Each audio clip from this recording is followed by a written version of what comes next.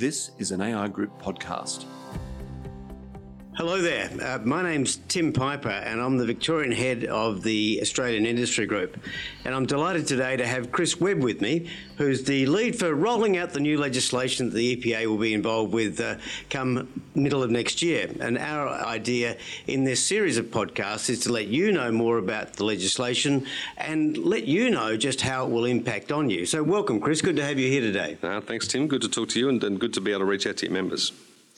I know small businesses, Chris. They might have had next to nothing to do with the EPA. They'll be worried about putting their head above the parapet. They'll be worried about seeking help from the EPA and putting themselves on the radar. So that's just, I guess, par for the course and understandable. How do you make them feel comfortable at coming and getting that assistance from the EPA? Well, I think the first thing I'd suggest, and I totally agree with your point, I mean, it can be rather daunting. I do remember being in relatively small businesses myself. The website's a great first port of entry, and the material we've got is increasing in there. There's plenty of other guidance out there. I think the next piece, we've got a call centre that's is a great first line of contact who can make those inquiries on your behalf. Obviously, Australian Industry Group's a great channel to come into us for. Often approaches us helping clarify members' questions so that we can provide the answers back. So it doesn't necessarily have to be an encounter directly with an EPA officer, but my expectation would be that if an EPA officer was there, that you would get that professional service. And can I get somebody from the EPA to come out and give me a hand, or is that simply too much to ask? Oh, look, I think we certainly would love to be able to service that demand. We currently take about 20-odd thousand calls a year. We get to about 1,000, 1,500 of those in response. So I suspect that the demand would outstrip the supply. So we're always looking for means like this, like podcasts, to try and get the information out to those channels. But certainly it doesn't hurt to call up and at least ask the question. How many of those 20,000 are dobbing somebody in for littering?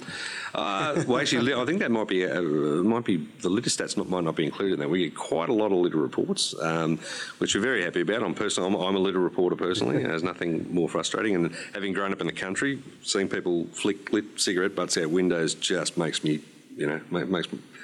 shiver. Seeing what they can do to the countryside in the middle of summer. So, and what happens? Most of us know that you can dob somebody in for littering, but what happens beyond that? Well, we take those reports. You then have to check it against the evidentiary basis. It's one of the few programs where you can act on a public report, but it still has to pass the evidence. So we check the vehicle make and model, the colour, the number plate.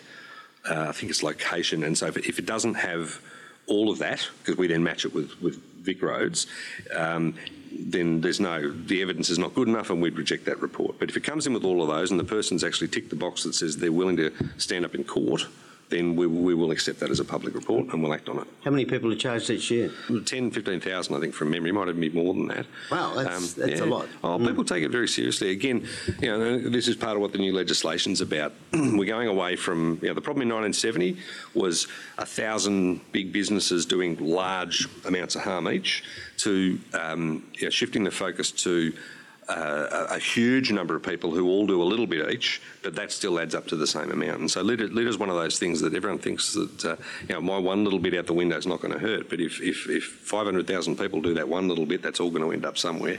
And we want it to end up in the right place rather than blowing around the streets or in the bellies of fish and seabirds around the bay. So it's important.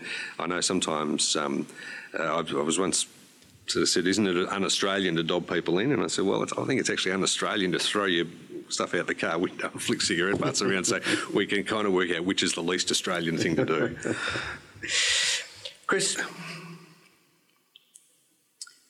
talking about the legislation, the change is, as I understand it, that everybody who generates, who transports, who stores or receives waste will all be impacted now, as they were to a certain extent before. Can you just take me along that supply chain and explain what the changes you think will be made and how companies will have to react?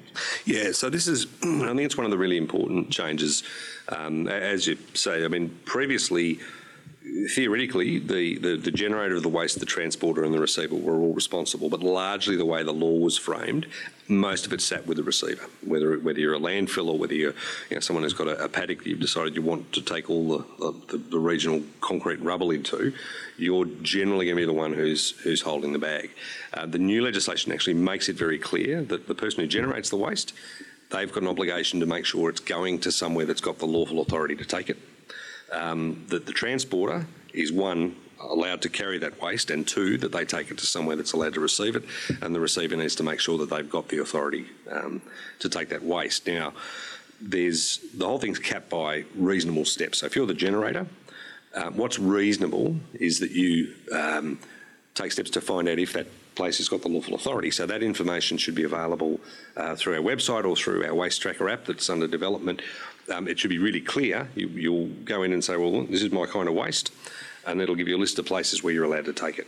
And then that's largely that'll fulfil your obligation. Similar to the transporter, if they need to have the right permission, then they need to have that permission, and they need to do those checks as well. So there'll be technology implemented that allows this to be done fairly simply for the more what's going to be called our priority waste streams.